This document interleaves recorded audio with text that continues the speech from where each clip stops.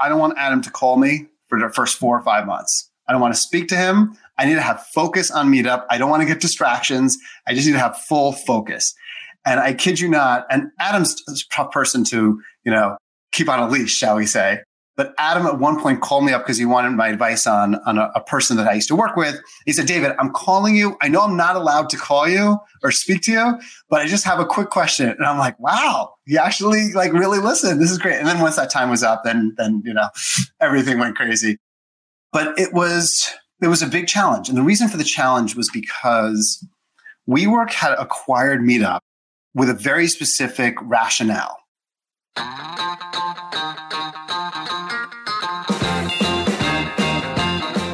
What's up, gang? Welcome to The Greatness Machine. I'm your host, Darius Mershazde. I'm so pumped to have you here with me. Now listen, The Greatness Machine, we're about two things. Number one, people who are living their passions. And number two, those who are creating greatness in the world and doing both of these things despite the odds against them.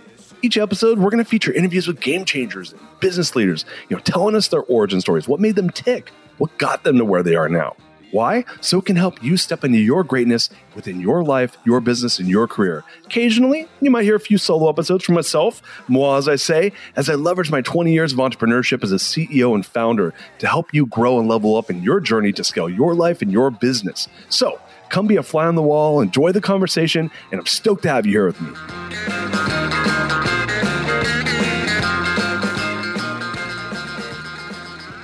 Guys, welcome to The Greatness Machine. I'm your host, Darius Mershazde, and boy, do we have a special guest. My main man, David Siegel, is in the house. What's up, David? It is good to be a main man. I'm liking that. Oh, good to be here. I'm loving it. It's Happy Friday, my friend. Oh, yeah. Every Friday is a happy day because get the weekend. Yes, it is. So, look, for listeners who are new to the show, the Greatness Machine, we're about two things. We're about people who are living their passions and those who are creating greatness in the world. And my man, David, is neither short of passion or greatness. And I'm so excited for us to be getting into it. For those of you that are new to Mr. David Siegel, David's kind of a big deal. So we got a big deal on the show today. We've had a couple of big deals this week, but David is the CEO of Meetup.com, and he oversees the global business. They have 52 million members. Many of you have probably partaken in the Meetup experience. They host 15,000 events daily, and they have events in 193 countries. He hosts Keep Connected. It's a podcast devoted to power of community, and he's a business leader and expert in building personal and professional communities. Man, we were talking earlier, just before we got started, he's like, I'm on 5 boards. I got my book. We'll be talking about the book in just a second here. Teaches at Columbia. You teach entrepreneurial, organizational, and strategic management. And we're going to be talking about the book, the new book that's coming out March 8th. Is that correct? You got it. We're talking about Decide and Conquer, 44 decisions that will make or break all leaders, coming out March 8th in all major establishments. I'm so excited for the show, my brother. Let's do it. Yeah. So look, in the Greatness Machine, a lot of times, I'm going to say this. So David, I'm going to stroke your ego right now. As long as my wife doesn't hear, because her job is to take it down, and my kid's job is definitely to take it down. So it'll counterbalance everyone in my family. I'm going to push it up, and she's going to bash it down. She's going to pop the bubble. So for those of you guys that do listen to the show, I've always have an origin story on how I know my guests. But in this case, and this is why it's rare, and this is why I'm going to stroke your ego here, is I got cold hit up by, I guess, your PR agency that asked if you could be on the show. I don't know. I get about 20 of those a week, and you are actually the first person I've ever said yes to. Woo, okay, I'm not going to tell my family that. Yeah. That'll counterbalance everything that they ever thought of. And this is what did it. The Meetup.com thing was cool, but I love Seeking Alpha, and you were the president of Seeking Alpha at one point in your career, and I was like, oh, I got to meet this guy. This looks really interesting. So I've been very fortunate to work for a lot of interesting companies, and I'm obsessed with community and the impact of community, so I'm sure we'll be getting to that later. Yeah. So you're like this is like a 1 in 1,000. And so, it's funny when you have a podcast. I started this podcast, I started this as a live stream almost 2 years ago. And then I turned it into a long form podcast because I realized people don't like to watch live streams for more than 10 minutes. And I like to talk for about an hour. And so the vessel did not work for the ship. And so I converted about a year ago, but we've done a ton of shows and people are always asking to come on. And it's like, yeah, man, I don't want to hear about your sales of your real estate business. It's not that interesting for me. And for our not our guests, but our listeners, I want to add maximum value. And, you have a great background and a great history.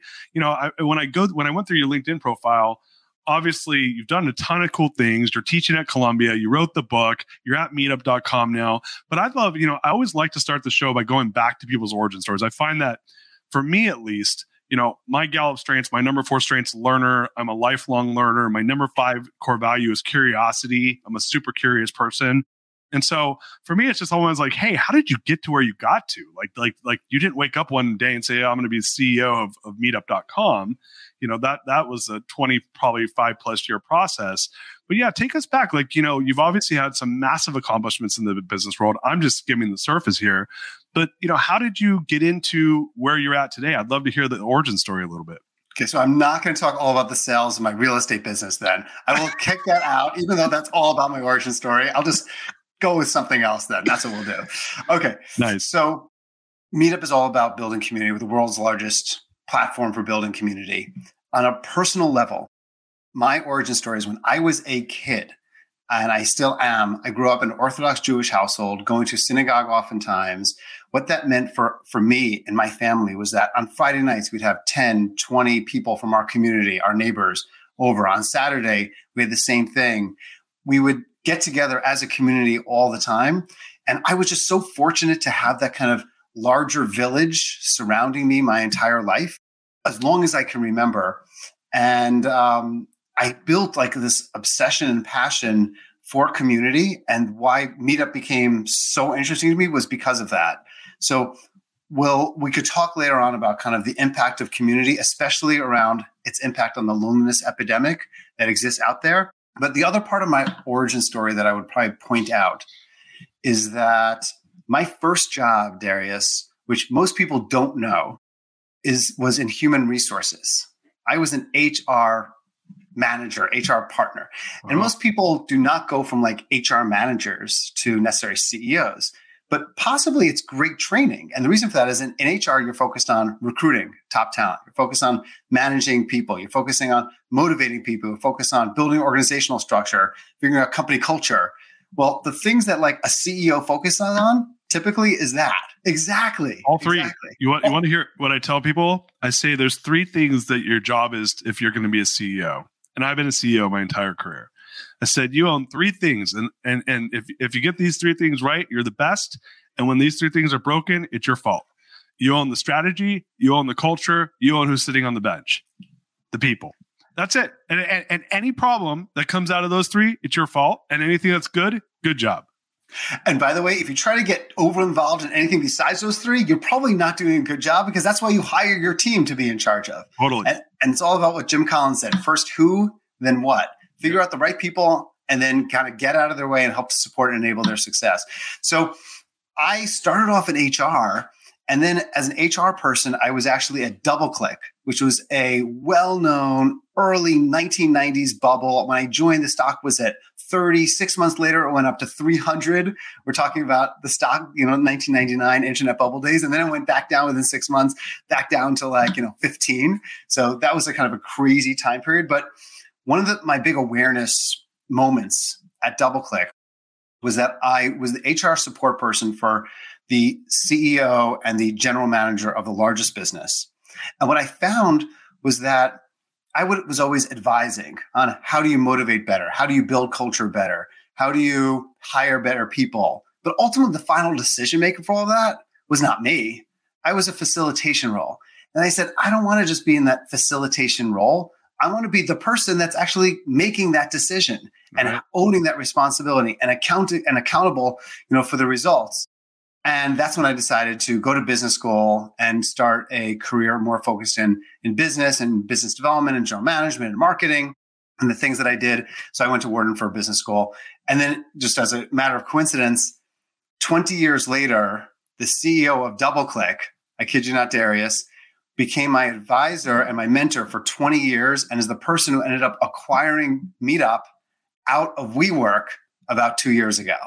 Wow. Yeah. So I didn't realize that. Everything goes full circle. Yeah. So when you were at DoubleClick, you essentially reported to the person that reported to that CEO. Is that correct? That's exactly right. I reported to a guy named David Rosenblatt, who actually then became the CEO of DoubleClick. And the CEO of DoubleClick at the time is Kevin Ryan. Kevin Ryan then went on to found MongoDB, the Guild Group, Zola and Business Insider, and started a VC firm called AliCorp. Then I kept in touch with him throughout 20 years. And then when WeWork was looking to divest Meetup and Adam Neumann was looking to move on because it was kind of blowing up, right? I called Kevin and he's like, you know what? I don't have an ability to do any due diligence. I know you're about to get sold. Let me just fund the acquisition because I trust you and let's make it happen. So, wow. Things always work in full circles. I totally forgot that WeWork bought meetup.com. Which from a strategic standpoint makes tons of sense, but I totally forgot that. So when you were working, so you've been at Meetup now, what, for 5 years, 6 years? Nope. I've been at Meetup for close to 4 years. Sorry, 4 years, 2018. Yeah. So I was thinking of your professorship. So you've been there for 4 years. WeWork was blowing up, what, like 3 years ago? Exactly. 3 years ago. So the first 6 to 12 months were like exciting. It's like, oh my God, our valuation is $47 billion. Crazy. Get to spend time with Adam Neumann and go on plane rides with him and, learn about, the rise of this amazing kind of quote unquote tech company. And then we suddenly started seeing 47 billion valuation, 40 billion valuation, 30, 20, 10. Uh-oh. And then kind of watching WeWork melt down and them telling us that they were decided to that Meetup was going to be up for sale. And I was originally hired as the first CEO of Meetup after the founders. The founder had been running the company for 16 years. Right. We're about to hit our 20th anniversary in a few months. And that's also never easy to take over a company from a 16-year founder. So yeah, been a ride. So you took over in 18 from a 16-year founder. Obviously, there's a massive, like, maybe not value shift, but cultural shift because it's a different leader, right? So if you own the culture, you own the strategy, you own the people. And the previous person that was there built the strategy, built the culture, and built the people. How was that handoff for you? Was that handoff was it a smooth transition or was it kind of a rough road? It's always a rough road. It was smoother than it certainly could have been, which could have been terrible. But I think when you're talking about a situation where I'm taking over for the founder where Meetup was his baby and he built every element of it, the executive team that he surrounded himself with, as most founders do, is they surround themselves with people who have complementary skills to the founder. So the founder is, let's say, disorganized or is much more of a vision person, then he or she will surround themselves with people who are more operational oriented. But when a new CEO comes in, the entire puzzle gets all messed up because I'm very different than Scott Heiferman, the founder. He's great in certain things, much better than I am, and I'm stronger in other areas. So the complementary nature between the executive team that he had supporting him is very different than mine. So again, on the first who then what concept that we talked about earlier, and people within 6 months, well, I had about 10 or 12 direct reports. Within 6 months, only one was the same direct report. I have a name for that. You want to hear what it's called? Love it. Let's hear it. I call it the Red Wedding. Explain. Have you ever watched the Game of Thrones? I got to start watching it. I know I suck. I know. No, so there's this. No, you don't suck. If you had seen Game of Thrones, what I just said, you would have laughed really hard. Okay. So there's a scene, I think it's end of season 2, where there's a family, the family from the north is like marrying another family, and they have this behind closed door like wedding, and they're like celebrating after the wedding. It's the end. It's the last season. It's the last episode of season 2, and they like close the doors, and all of a sudden they basically murder the entire family. Yeah, that was basically us and the executive team. Yeah. So when you when you were getting started, I'm like, I bet you he red wedding everybody.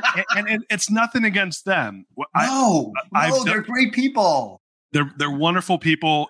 But it's a new culture, and they're used to the way it was always done. And so I've always said with mergers, and I've done a couple mergers in my life, and I learned the first time I go in there and play nice and try to keep everybody, and was working like triple time to get them to like acquiesce to the change. It was like painful. And so I went to my business partner, and the second time around I said, I'm never doing that again. It's red wedding. Just go in there, give them one chance. If they don't want to acquiesce, you give them their pink slip, pay them severance, and tell them it's done. Yeah. And really, we made decisions and changes extraordinarily early. And the result of that, of course, is the domino impact. Then when every person loses their manager's manager, there's chaos, right? Totally. So Is that clean? No, but had we done clean, it would have taken like 2 or 3 times longer to make, change management happen. And the best thing to do in change management, just got to pull that, Band-Aid off as fast and potentially as painful as possible to just start the healing and start everything up quickly. Or else as you said, rather than focusing on your customers, rather than focusing on your product, you're spending all of your time freaking focusing on like internal obvious things that should take a 5-second conversation. Instead, it takes 5 weeks to like draw consensus. And you get it. Red wedding, baby. Red wedding. So you went in there and you had to do the proverbial red wedding, and then now you're in the big time, baby. You're hanging out with the head of WeWork, flying in PJs, doing all the cool stuff, all the stuff that he's now infamous for. What was your experience? Like, what was your first impression of that entire scene? I guess when you first got there, obviously it was awesome. Yeah. The big valuation behind it. Yeah. And I don't know if you're allowed to talk about this now, but were you like, this guy's nuts, or like, this is like total like smoke and mirrors? Like, what did you start? Did you think anything like that? Oh, I mean, I knew that he and the business was just total nuts from the start. And I also know that when you're interviewing, people like to hire people similar to themselves. Right. So the more nuts that I could be, like during the interview process with Adam and with the other executives, the higher likelihood they would end up hiring. This episode is brought to you by Shopify. In the world of successful partnerships, names like Procter & Gamble, Ben & Jerry, and Supply and Demand echo through business history. But when it comes to growing your business, who are the perfect partners? That's you and Shopify. Shopify is the global commerce platform that helps you sell at every stage of your business. We're talking from launch your online shop stage to the first real life store stage, all the way to did we hit $1 million order stage? Shopify is there to help you grow. Whether you're selling shipping supplies or promoting productivity programs, Shopify helps you sell everywhere. From their all-in-one e-commerce platform to their in-person POS system, wherever and whatever you're selling, Shopify's got you covered. Shopify helps you turn browsers into buyers with the internet's best converting checkout, up to 36% better compared to other leading commerce platforms. And sell more with less effort thanks to Shopify Magic, your AI-powered all-star. Picture this, a time when my business was facing a tough hurdle and I wasn't sure how to break through. But then came the breakthrough moment, a game changer that took my business to the next level. You know, what I absolutely adore about Shopify is its unparalleled ability to adapt and grow with your ambitions. Shopify powers 10% of all e-commerce in the US, and Shopify is the global force behind Allbirds, Rothy's, and Brooklinen, and millions of other entrepreneurs of every size across 75 countries. Plus, Shopify's award-winning help is there to support your success every step of the way, because businesses that grow with Shopify. Sign up for a $1 per month trial period at shopify.com/Darius, all lowercase. That's DARIUS. Go to shopify.com/Darius now to grow your business no matter what stage you're in. Shopify.com/Darius.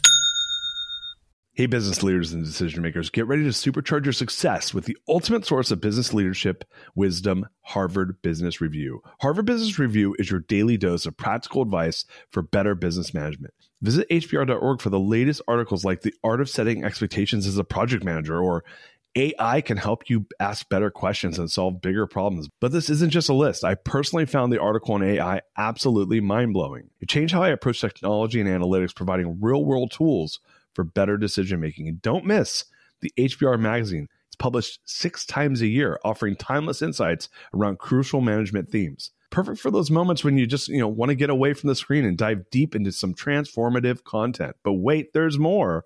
HBR delivers top-notch podcasts, videos, and real-world case studies. From HBR on leadership to the big idea, HBR covers it all, providing invaluable insights from the best in the business. Harvard Business Review has been a game changer for me. It's challenged my thinking and made me a more effective leader. And don't forget the newsletters. Stay up to date on a variety of business topics, ensuring you're always in the know. Ready to elevate your leadership game? Dive into hbr.org, explore their podcasts, read their magazines. The wealth of knowledge is at your fingertip. While much of Harvard Business Review's content is available for free after signing up at their site, subscriptions to unlimited content start at only $10 a month. Go to hbr.org www.hpr.org/subscriptions and enter the promo code GREATNESS right now to take advantage of this great offer. Again, go to www.hpr.org/subscriptions and enter the promo code GREATNESS to learn more about this great opportunity to help manage your career and your business. Hey folks, Darius Mershazadeh here from The Greatness Machine, your go-to podcast for unlocking your full potential. Now, you've heard me talk about the power of effective communication, right? It's the key to amplifying your influence, engaging others, and really making your mark in the world. Well, hold on to your hats because I have something special for you today. Economist Education has rolled out a game-changing course on business writing and storytelling that's going to take your communication skills to the next level. Picture this.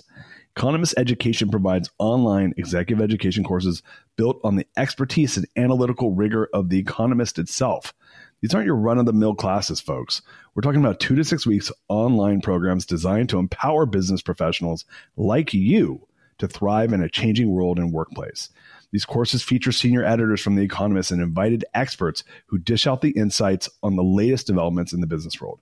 It's like having a VIP pass to the forefront of knowledge. When you sign up, you get a 3-month digital subscription to The Economist to support your learning journey. But here's the kicker, my friends. Get 15% off any course from The Economist Education exclusively available through my URL, education.economist.com/greatness. And don't forget to enter the promo code GREATNESS at registration to unlock your discount.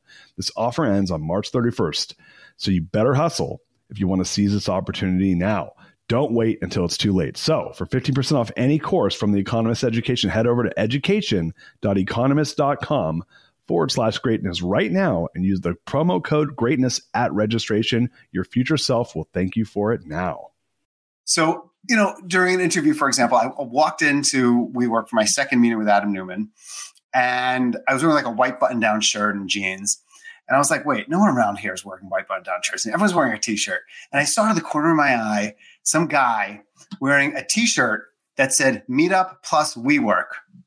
I saw that. I'm like, okay, I got to get that T-shirt. So I walked over to him and I said, I'll trade you my $100 Brooks Brothers shirt. We're about the same size for your raggedy old Meetup WeWork T-shirt. Let's go into the closet, take off your shirt. I'll take off my shirt. Let's change shirts. Let's go in there.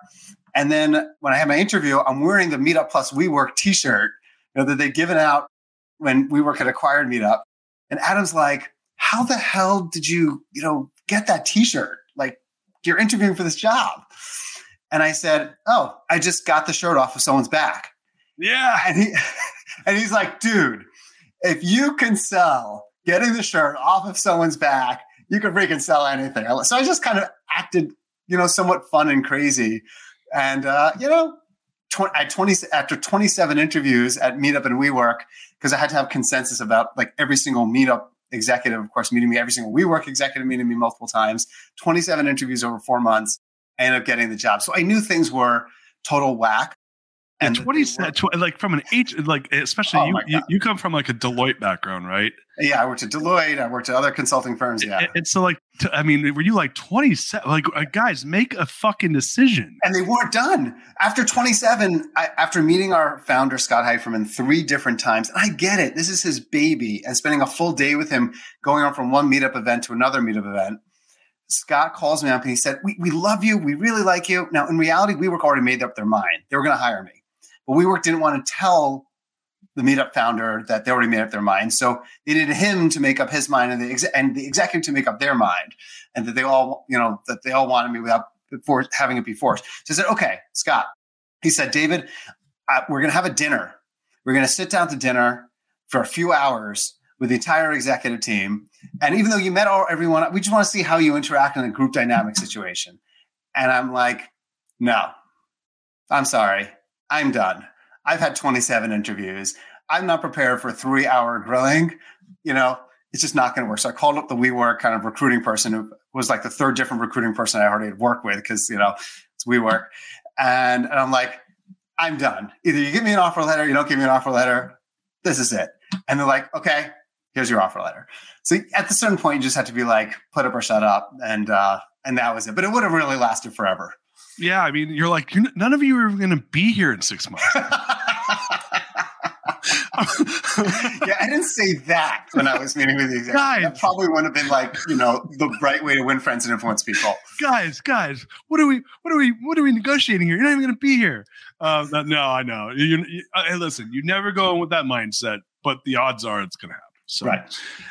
So then you get in, and it's obviously a shit show, And Adam, how much longer did he last? I mean, he was gone probably before the pandemic, I think, right? No, right before the pandemic. We overlapped for a good year and a half. I mean, I did a couple of things. So one thing is I was reporting into the president of WeWork, a guy named Artie Minson, who is kind of the Adam opposite, just super high integrity, actually very short compared to Adam's tall, just amazing person. And I said to Artie, I said, here's a rule when I join. I don't want Adam to call me for the first 4 or 5 months. I don't want to speak to him. I need to have focus on Meetup. I don't want to get distractions. I just need to have full focus. And I kid you not, and Adam's a tough person to, keep on a leash, shall we say. But Adam at one point called me up because he wanted my advice on a person that I used to work with. He said, David, I'm calling you. I know I'm not allowed to call you or speak to you, but I just have a quick question. And I'm like, wow, you actually really listen. This is great. And then once that time was up, then everything went crazy. But it was a big challenge. And the reason for the challenge was because WeWork had acquired Meetup with a very specific rationale. The rationale was actually on paper a great idea, but in implementation totally didn't work. So let me explain. And it's so typical of M&A, right? Sounds great, doesn't actually work. Right. The synergies are not real. So the original idea, the premise was that Meetup is the world's best platform at helping to build community. And Meetup is the world's best platform for helping to build community. And WeWork wanted to really stand out among its co-working spaces as having the best community, the highest energy, the highest events kind of going on in different people's offices. And they acquired us to create tons of Meetup events and to activate WeWork offices so that everyone would want to work at a WeWork because we had all these amazing Meetup events that were going on at the same time. Got it. I mean, that sounds totally rational and it makes a ton of sense. However, when you take into account the fact that a good 20% of events or 30% of events are outdoors, that's not going to happen in WeWork. Nope. Second is many of our events have 20, 30, 40 people in them, and WeWork only had spaces for smaller conference rooms, so we couldn't really usually accommodate that. Next, most of our Meetup events happen during the weekends when no one was at WeWork locations. Or any of the events not on the weekends happen in the evenings when people also weren't at WeWork events. There was only set numbers of locations of WeWork, even though they're semi-ubiquitous, they're really not the most convenient places when you already have other places. And it ended up that roughly 2% of Meetup events would be relevant for them to happen at WeWork locations. And of that 2%, some are the WeWork knitting group, the ADHD parent support group. I mean, those are great things, but they're not, and we have lots of tech events and book club events, but they're not mass audience, type of things that everyone's interested in. So there was this premise in the beginning. And then what happened is because WeWork spent $160 or so million to acquire it, the focus was how can Meetup serve WeWork? How can Meetup help WeWork? And then I came in and I said, hey, we need to put our oxygen masks on. The plane's going down.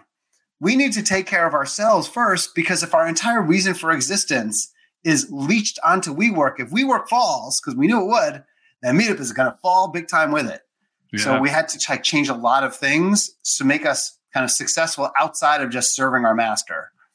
Yeah, well, hold on. So they paid $160 million for Meetup. Yes. I was going to say, I'm that's not that much money considering how much they blew. I'm that's like a weekend getaway for that guy. Oh yeah, that's nothing. That's a summer retreat. Yeah. That's that's probably how much he spent on his wedding. But no, I mean, that's real money. All jokes aside. And so when you put the oxygen mask on, then right away you kind of got punched in the gut with COVID. Yes. Right?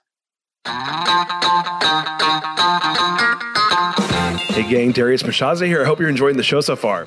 So listen, I know we have a lot of CEOs, entrepreneurs, and business owners out there that listen to the show. And right now, if you're one of those folks and you're doing, let's call it a bare minimum of 7 figures and above in your business, then what I'd like to do is give you an offer right now.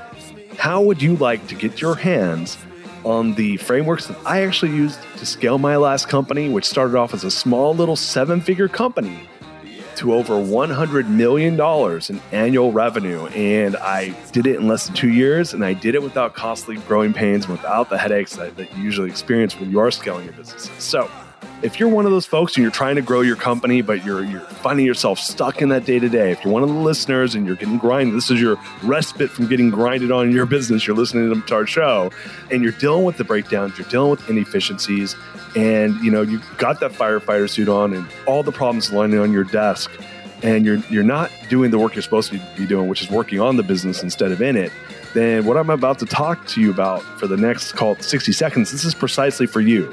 Real quickly, though, if you don't already know this about me, prior to starting the Greatness Machine, I spent 20 years of my life as a founder and CEO of real-world companies. And during that time, I actually grew my companies to over $1.2 billion with a B in bootstrap revenue. In fact, we scaled my last company from 30 to 1,000 employees, and we did it in just 36 months. And we did it all by using a 3-step framework that I call my scale map method. So that, of course, brings us to the purpose of this here mid-roll ad. Yes, this is what the podcast producers call these things. Recently, I created a 30-minute training, and what it does is it walks you step by step through all of my scale map method frameworks. And you can watch it right now for free when you go to DariusScale.com. That's my first name, Darius, Scale, SCALE.com. And what these frameworks do is they simplify and they streamline every single aspect of your business, and they do it without the need for complicated scaling systems that are typically way too difficult and way too time consuming for a busy CEO like you and like myself was to implement. So if you want a simple and you want a proven path to remove yourself from the day-to-day operations, just like I did, so that you can do what you're supposed to be doing, which is leading your company to record growth without the headaches and without the growing pains, go to DariusScale.com. That's www.DariusScale.com. Watch the short video, and I'll see you guys on the inside. Now, back to the show. COVID, I mean, who could have predicted that? So you became CEO in what time and when in 18 was that? It was late. It was October of 2018, and then COVID hit, of course, in March of 20. So about a year and a half prior to COVID. Yeah. So you're just kind of getting your bearings, and when did they spin you guys out of WeWork? In March of 2020. Oh, yeah. So they divested, right? So that month, what happened was it was a long process to kind of sell the company with lots of fits and starts of people wanting to acquire Meetup and then basically destroy the company. And then after all these companies started pulling out because they started hearing about this mysterious disease in China that could end up coming here, and the bids started going down. That's when I pulled Kevin Ryan in, and I said, okay, I think we could get Meetup acquired for an exceptional price. And by exceptional, I mean a very small percentage relative to how much we were paid. And at the time, Meetup was losing because of all the excesses that WeWork had facilitated. In fact, when I joined, one of the KPIs, the key performance indicators, was how many people you could hire in your company, how fast you could hire people. Yes, seriously. That was one of the key things was number of people hired. Who does that? Note to self. Is that a leading or lagging indicator? Yeah, it's a leading indicator towards future disaster, I think. Yeah, I was going to say, I'm like a lagging indicator to going out of business. Right. So it was kind of ridiculous, those things. So anyway, so it's March and the world's falling apart. You can't meet up in person anymore. Our events go down in China by 95%. In Italy, then after that by 90%. Wow. One person in our office was one of the first people in all of New York to get COVID. So we had to shut our entire office down. So someone's publishing an article, Meetup, which is WeWork's office, can't meet up anymore, shuts down the entire WeWork buildings. That was fun. And then we sold the company, and we went from an 18 million loss in 2019 to $3 million of profit in 2020. Nice. Yeah. That's so huge. Nice turnaround. Yeah. So in your first 18 months as CEO, you dealt with the blow up of WeWork, a selling of the company, and COVID all in the same time. You got it. I'm a lucky guy. Yeah. Man, better to be lucky than good. It's funny. I was just wolfing down some food right before this podcast, and as I'm shoving like some bread with some mozzarella cheese in my mouth, I say to my wife, people think, the life of a CEO is all glamorous. They don't know what the heck my life looks like. It's so not glamorous. It's not even funny. No, on paper it looks cool, but in real life it's a lot of work. So fast forward, you guys, what do you think? What was probably a combination of cutting expenses? Did you guys move a bunch of events online and take? Exactly. So we went from in our first 18 years at the time, not allowing online events because we were all about IRL or all about in person. And that was the focus, to saying, what is our mission? Is our mission IRL or is our mission helping people to be connected? Is our mission helping to reduce loneliness in the world? Is that our mission? And clearly that's our mission.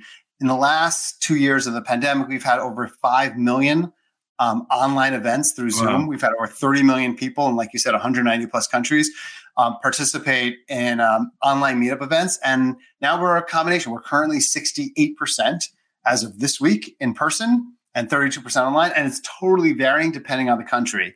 So in Brazil or some other countries where COVID is still very high, we might be only 20% in person. In Australia, we're like 90% in person, for example. Wow. And so you guys, I was going to ask you a question. Going back to COVID, did you feel like you guys were able to see in real time before the news hit? Like, were you actually a step ahead of this, CDC in the news on what was going down? Oh my God.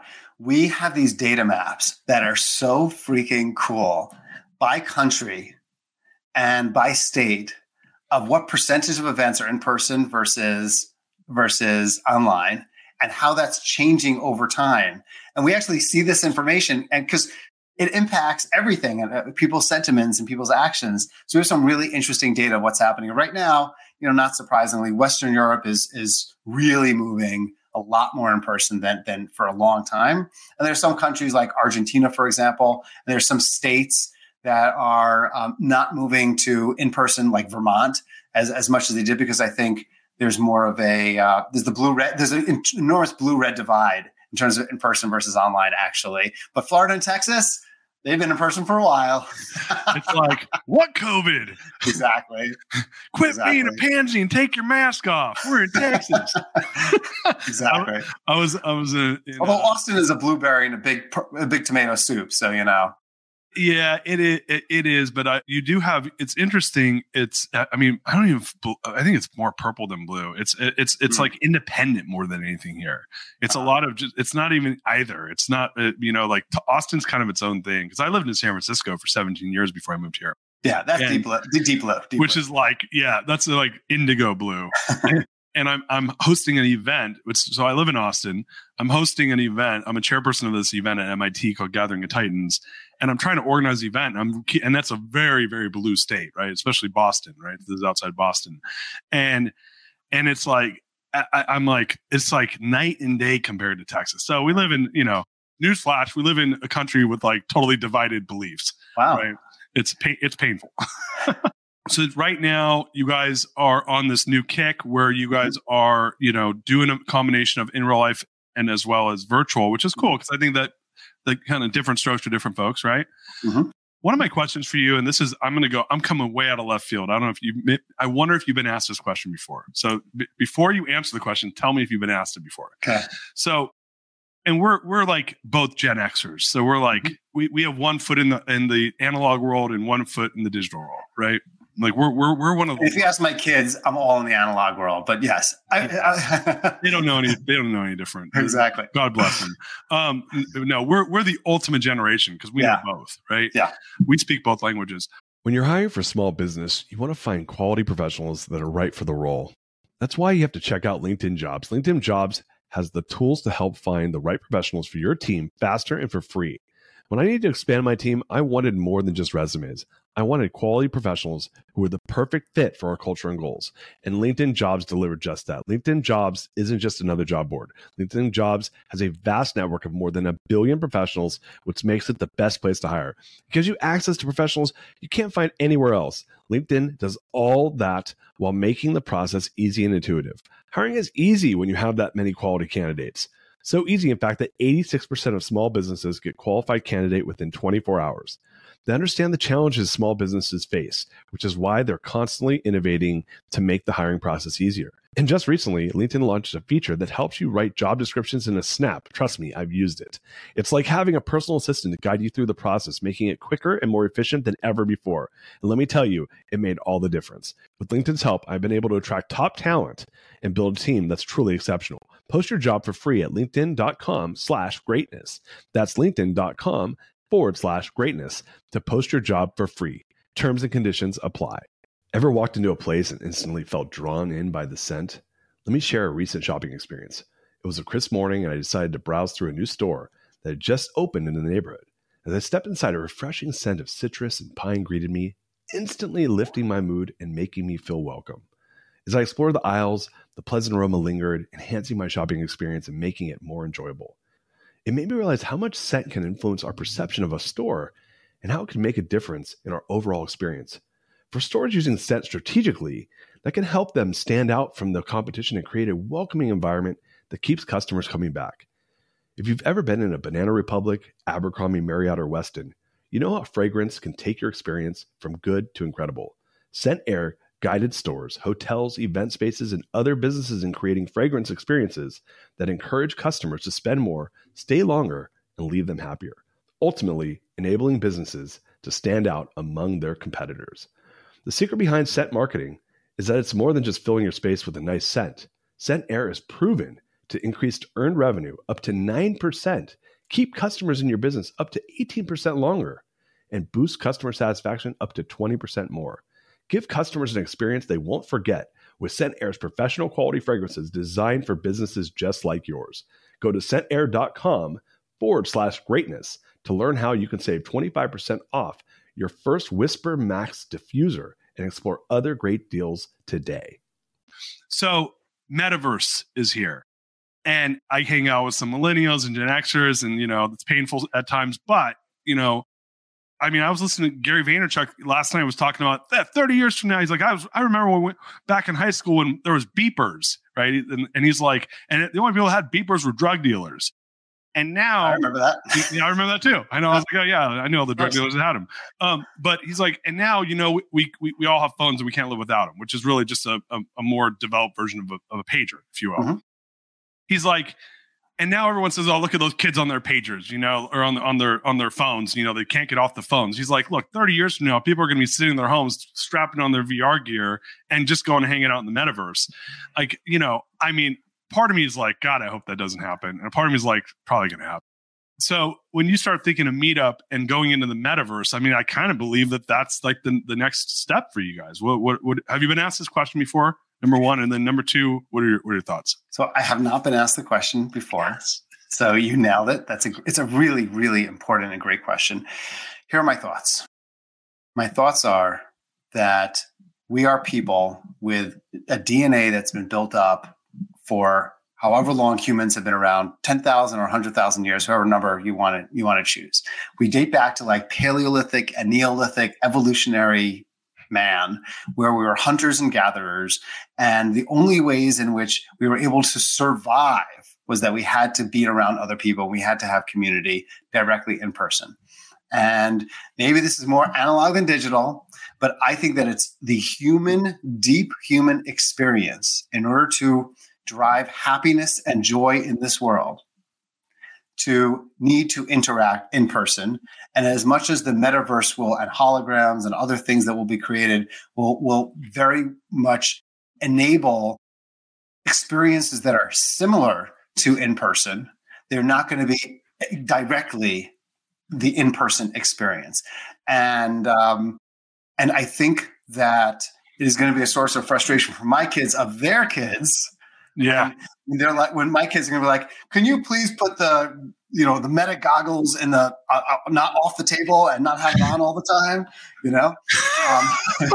Get your meta goggles off at the dinner table. Off the dinner table already. Come on. We're having breakfast in the meta room right now. I think it's important for Meetup to embrace meta, just like it's important for the meta world, just like it's important for us to embrace online.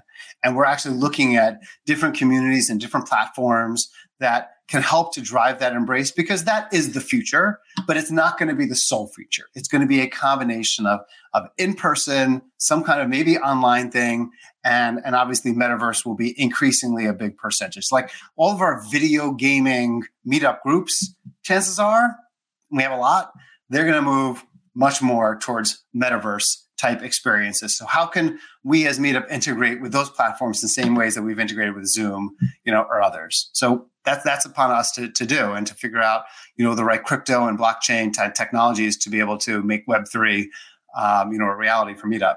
Yeah, I love that answer. So I'm going to take a hard right turn because we got a book coming out. And, I mentioned earlier that I started this as a live stream.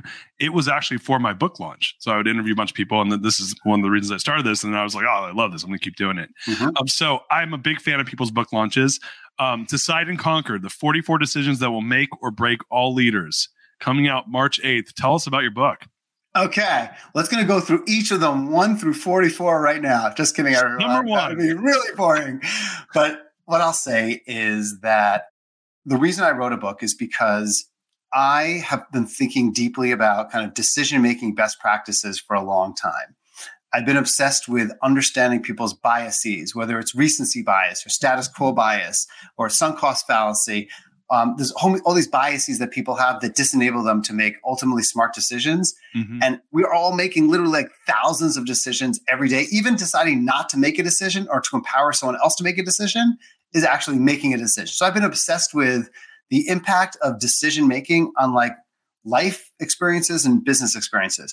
But I didn't want to write like some boring kind of textbooky business book. I needed some crazy, insane roller coaster experience of life that I could tell like this story and use that story as a way to teach others about how to make smarter decisions. And then WeWork happened. Yeah. So, the story was so crazy around joining WeWork, even around some of the experience I had at Investopedia with Barry Diller, and it was part of IAC and other life experiences that I've had.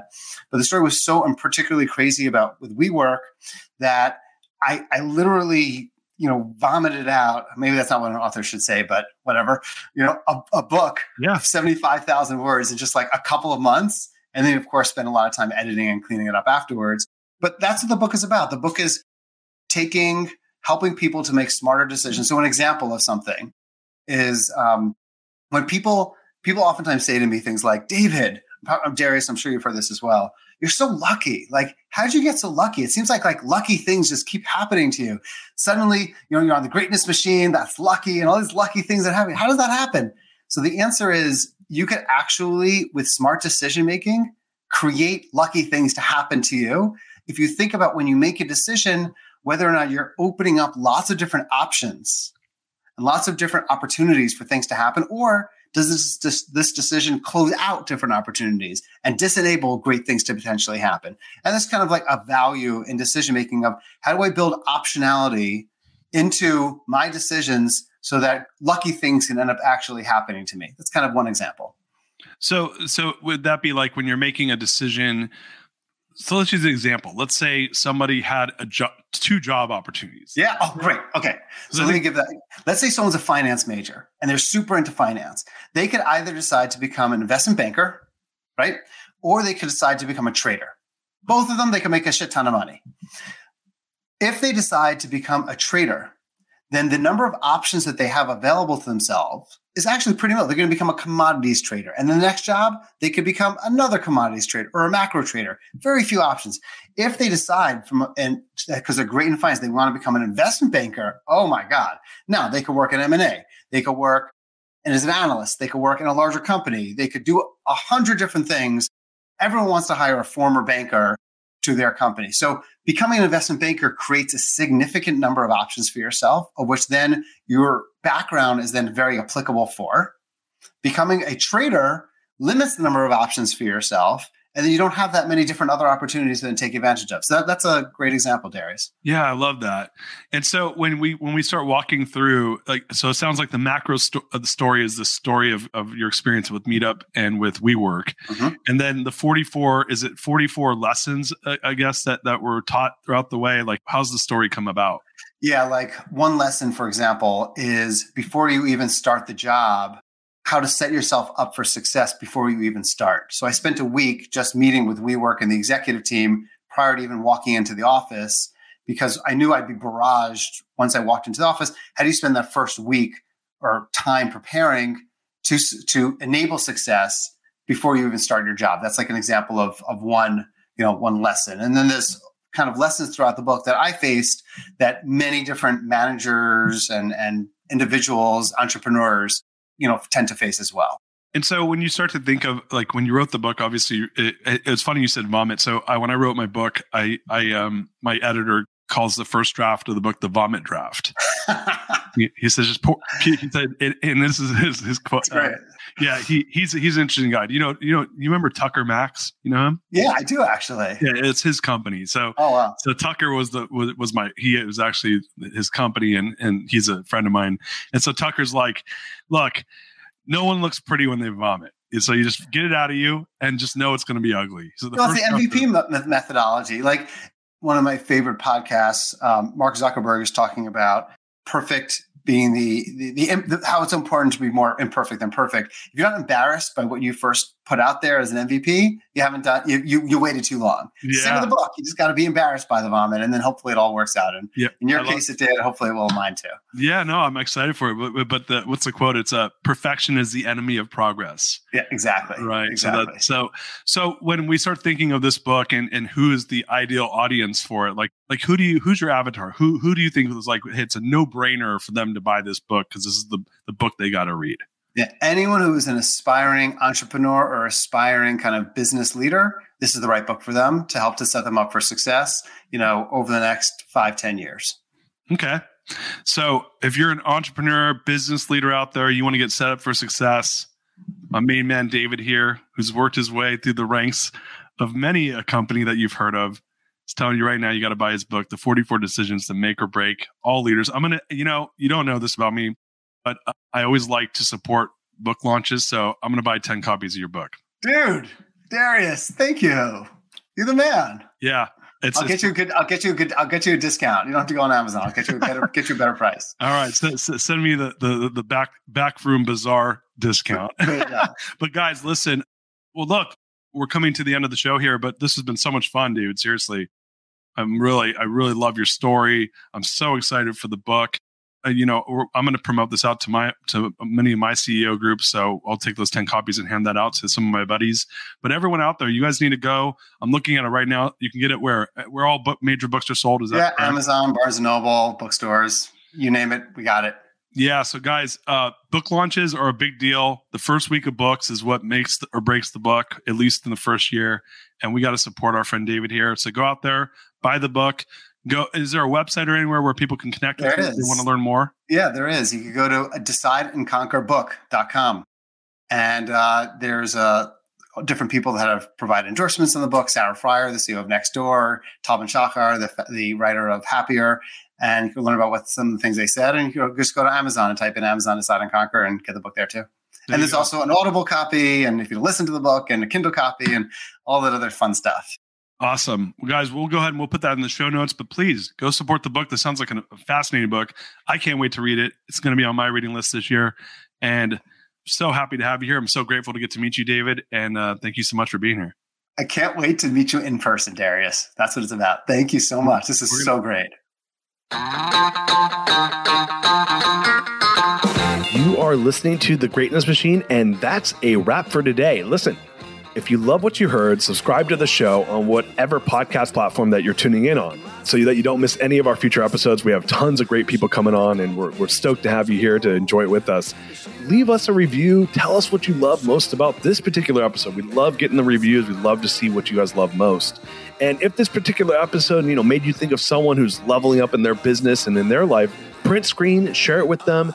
Leaders are the best givers, and after all, we're all here to support and grow with each other. And in case you want to see some of the fun behind the scenes shots or some of the things that we're doing, I'm actually writing about this in my weekly newsletter. Go to www.therealdarius.com and subscribe to my newsletter. We're talking about fun things like business and life and mindfulness and cryptocurrencies and gosh, I don't even know, everything and anything, but it's tons of fun stuff I write about. I try to get it out on a weekly basis. You can subscribe at www.therealdarius.com. And with that said, look, thank you guys so much. Appreciate you. I love you. Peace. We're out of here. See you guys on the next one. Whether your resolution is to save money, eat better, or stress less, HelloFresh is here to help you do all three. Say hello to your most delicious year yet with fresh ingredients and chef-crafted recipes at the price you'll like, delivered right to your door. Don't let recipe boredom strike because HelloFresh has more options than ever before. Dig into your biggest menu yet with over 45 dinner options to choose from weekly and even more market add-on items that suit any lifestyle. As someone who's always on the go, the convenience of having delicious and nutritious meals delivered right to my doorstep has been a game changer. I'll never forget the first time I tried HelloFresh, the excitement of unboxing fresh ingredients and the joy of cooking up a restaurant-quality meal in my own kitchen. It felt like I had my own personal chef minus the hefty price tag. What really hooked me was the variety of recipes they offer. From exotic cuisines to classic comfort food, HelloFresh keeps my taste buds dancing. And the best part, no more last-minute grocery runs or wasted ingredients. Everything I need is right in the box. Ready to join America's #1 meal kit family? Dive into a world of flavor with HelloFresh. Go to HelloFresh.com/greatfree and use the code GREATFREE, that's GREATFREE, for free breakfast for life. One breakfast item per box while subscription is active. That's free breakfast for life at HelloFresh.com/greatfree with code GREATFREE. This episode is brought to you by the Yap Media Podcast Network. I'm Hala Taha, CEO of the award-winning digital media empire, Yap Media, and host of Yap Young and Profiting Podcast, a #1 entrepreneurship and self-improvement podcast where you can listen, learn, and profit. On Young and Profiting Podcast, I interview the brightest minds in the world, and I turn their wisdom into actionable advice that you can use in your daily life. Each week, we dive into a new topic like the art of side hustles, how to level up your influence and persuasion, and goal setting. I interview A-list guests on Young and Profiting. I've got the best guests, like the world's #1 negotiation expert, Chris Voss, Shark Damon John, serial entrepreneurs Alex and Layla Hermosi, and even movie stars like Matthew McConaughey. There's absolutely no fluff on my podcast, and that's on purpose. Every episode is jam-packed with advice that's going to push your life forward. I do my research, I get straight to the point, and I take things really seriously, which is why I'm known as the podcast princess and how I became one of the top podcasters in the world in less than 5 years. Young and Profiting Podcast is for all ages. Don't let the name fool you. It's an advanced show. As long as you want to learn and level up, you will be forever young. So join Podcast Royalty and subscribe to Young and Profiting Podcast, or YAP, like it's often called by my YAP fam, on Apple, Spotify, CastBox, or wherever you listen to your podcasts.